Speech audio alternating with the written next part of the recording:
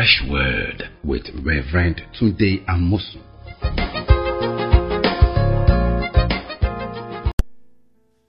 Welcome to Fresh Word.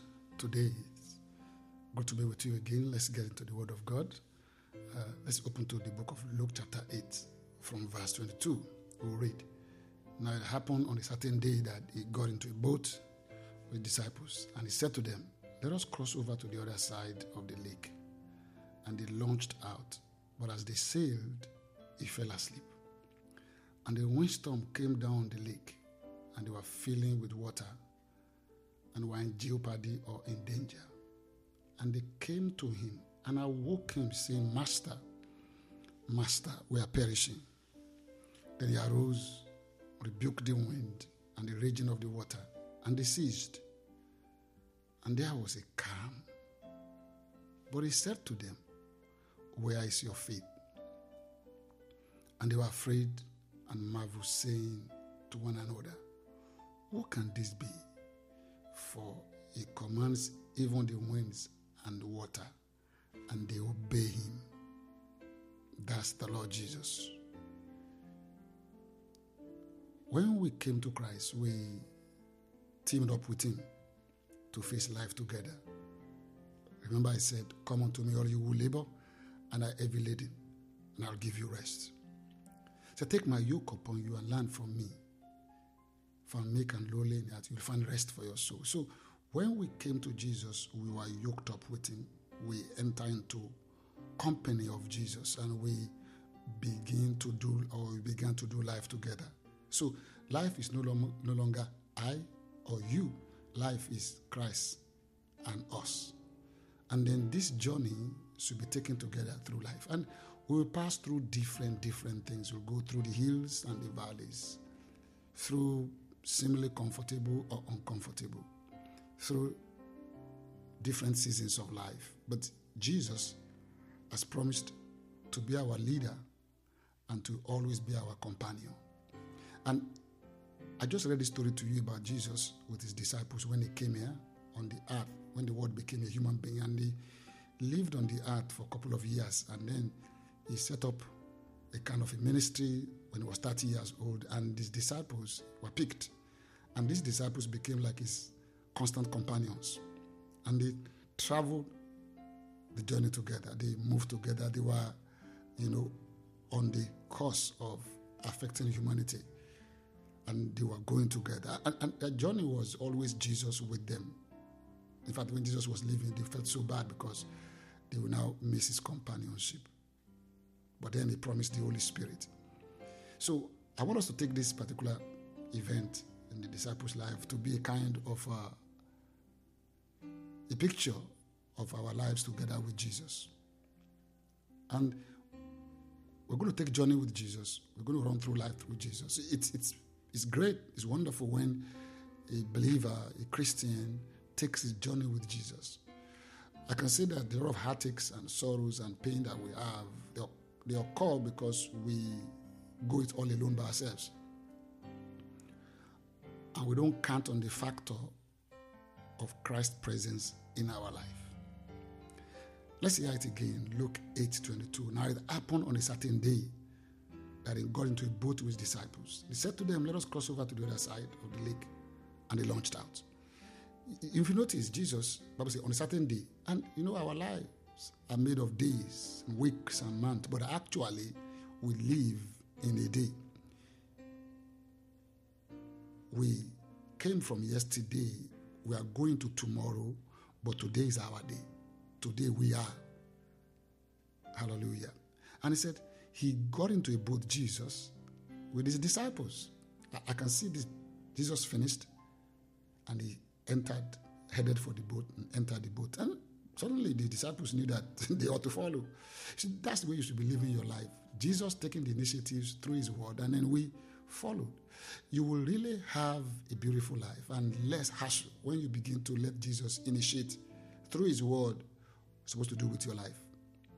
There's no use trying to force Jesus to follow you in your boat because you don't know the way. He is the way, the truth, and the life.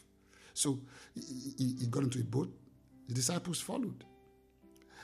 Then he said to them, let us cross over to the other side of the lake. And they launched out. You see, Jesus entered the boat, but also, not only did he just didn't only enter the boat, he gave the direction for the boat and the destination for the boat. Isn't that beautiful? They were supposed to enter the boat together. Jesus said, let us cross over to the other side of the lake. And they launched forth. And the disciples just get up.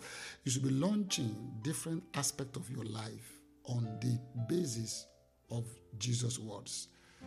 As you spend time in prayer and in the scriptures, as you look up to God, God will speak to you in your heart through the scriptures to give you the direction and the destination of your life. Whether you are embarking on a journey of marriage, a journey of career, a journey of partnership, a journey of business, a journey of from here to there, wherever of your life. Remember, Jesus should enter the boat first, then you should follow, and then he will determine direction and the destination of your journey. But what I want you to see today, it's important. As a Christian, when you leave this world, many of us wonder about sometimes the seeming silence of God in our daily living. After we initiate, after he give us initiatives to move and we start moving, and sometimes we don't see God visibly at work in our life. Let's look at Luke chapter 8, verse 3. But as they sailed, he fell asleep. That means he was not consciously with them. He slept off. And that's where we feel sometimes as Christians. We listen to the Lord, we walk with the Lord, we move out to do things. We don't seem to see the Lord at work, as if we are just left alone there. But we're not alone. His Spirit is hovering over us. Now listen to this, verse 23. But as they sailed, he fell asleep. And a windstorm came down on the lake, and they were filling with water, and they were in jeopardy or in danger. You know, who set out first? It was Jesus. Who gave direction was Jesus. Who gave destination was Jesus. But a windstorm came.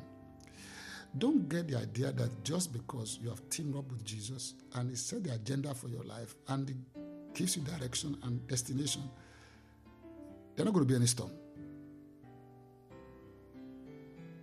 There was a storm. They sailed, they launched forth on the words of Jesus. Remember that. You are doing your possible best to please God, and here comes a windstorm. Windstorms are negative circumstances preventing us from getting to our destination with Jesus. Whatever God's plan, whatever his promises he has for you, windstorm will arise. Let's look at the word windstorm. The word windstorm or storm is two things. Actually, wind moving on the water. The wind you can't see, but the water you can see. It's a combination of physical and invisible. The visible and invisible. So here was Jesus sleeping and his disciples rowing the boat, and then there was this windstorm, just rose. It came down the lake. Jesus was in the boat along with disciples. They were not without Jesus. And the boat began to be filled with water, and they were in danger. Yeah. Danger is not a surprising thing to a Christian. You know, David said in Psalm 119, my life is always in my hand, but I don't forget your law. Or my life is always in danger, same thing. So this windstorm came, and they were in jeopardy, they were in danger. Their lives, their very existence was being threatened. And please, don't be surprised when you face windstorms, whether spiritually, emotionally, physically, financially, maritally, whatever dimension of life you face these storms. Let's look at what happened next. And they came to Jesus, verse 24, and they are walking, saying, Master, Master, we are perishing. Then he arose and rebuked the wind and the raging of the water, and they ceased, and there was a calm. But he said to them, where is your faith? Interesting. Where is your faith? Let's look at what happened. They came to Jesus and they defined their prayer request. What's that? We are perishing. They were speaking for the storm. They were speaking their end with the storm. You're going to go through storms in life. You're going to face this, but don't let the storm define your destination. Jesus said, let us cross over to the other side. Disciples cried out, we are perishing. Jesus said, let's cross over. They said they were perishing. You see, they were speakers. They were prophets for the storm. They were telling Jesus about the strength of the storm to destroy them. And that's not the way to posit your life. You can't be concluding your circumstances according to your own thinking. They told Jesus, we are perishing. That's not the prayer request. You are declaring the end. You are telling what will happen to you. We are perishing. What have you said? Oh, we are finished. Oh, we are going through this. We may never come out. Master, Jesus. A lot of times our prayers are not prayers. That's why God doesn't usually answer us, because we are actually telling God what we want to happen to us. And we are perishing. Master, we are perishing. You know what Jesus did? He arose and rebuked the wind and the raging of the water, and they ceased, and there was a calm. Thank God. You know, Jesus didn't discuss with them about the storm. They were telling Jesus what the storm was doing. Jesus was telling the storm what should be done. That's what I wanted to see as a Christ follower. The circumstances, the windstorms, the life delays should not be giving you its conclusion. You should be telling the storms. Now somebody said, you know, Jesus could do that because he's the Son of God and he's powerful, he's anointed, he had the Spirit of God without measure. So he could arise, rebuke the wind, and there will be a calm, the thing will cease. But look at verse 25. He said, but he said to them, where is your faith? So Christ didn't do this because he was Son of God. He did it because he had faith. You see, they were not speaking according to faith. When Jesus was here, physically speaking, he demanded faith from people. Just like Moses demanded the 10 Commandments to be kept by the people. Jesus wanted people to believe. He came here to incite and provoke belief in the heart of the people. Without believing, nothing is impossible. But with believing, all things are possible. Jesus always demanded faith when he was here. And he said, where is your faith? I'm asking you to, where is your faith? You got faith in Jesus. Where is it in your storms? Where is it in your negative circumstances? You forget your faith? That's not right. You forget the storm, not the faith. Are you going to have somebody, you don't have enough money, and then you say, oh, I don't have enough money. That person says, forget it, I have some money. Interesting. Jesus said, where is your faith? I'm asking you, where is your faith? Is your faith in the storm, determining how things will turn out? Master, we are perishing. Or is your faith in getting up to rebuke the storm just like Jesus? Where is your faith? Is your faith placed in the power of the banking system of this world, on their healthcare system? See, everything's collapsing now. This whole system is founded on greed and weakness. And it's all getting old, becoming like a rag. Bible said, he that trusts in the arm of flesh is cursed. But blessed is he who trusts in the Lord, whose hope is Yahweh. So, where's your faith? When you get out of church and you live your life Monday to Saturday, do you remember your faith or you forget your faith? And you know, faith is interesting. 1 John 5 says that our faith is our victory. So every time you lose the sense of victory, you are forgetting your faith. You don't remember your faith. Faith is the victory that overcomes the world. Faith in who? Faith in Jesus' power. Faith in Jesus' strength. Faith in Jesus' presence. The apostle could have gotten up and said, hey, storm, stop. Jesus is with us. Shut up.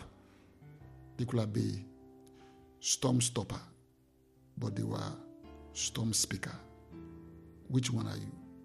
Are you speaking for the storm or are you speaking to the storm? Cease. Stop. The storm can be sickness, marital problems, spiritual oppression, financial struggle. So they say, Master, we are perishing. There's no use telling him that you're going to perish. Because you're going to perish anyway. But thank God he got up and he said, stop. Speak stop to it. Don't speak about it. It's time to stop speaking to the Lord about your storm and start speaking to the storm about how great your God is and how powerful he is. And then you're going to demand that he stops because Jesus is with us. So where's your faith?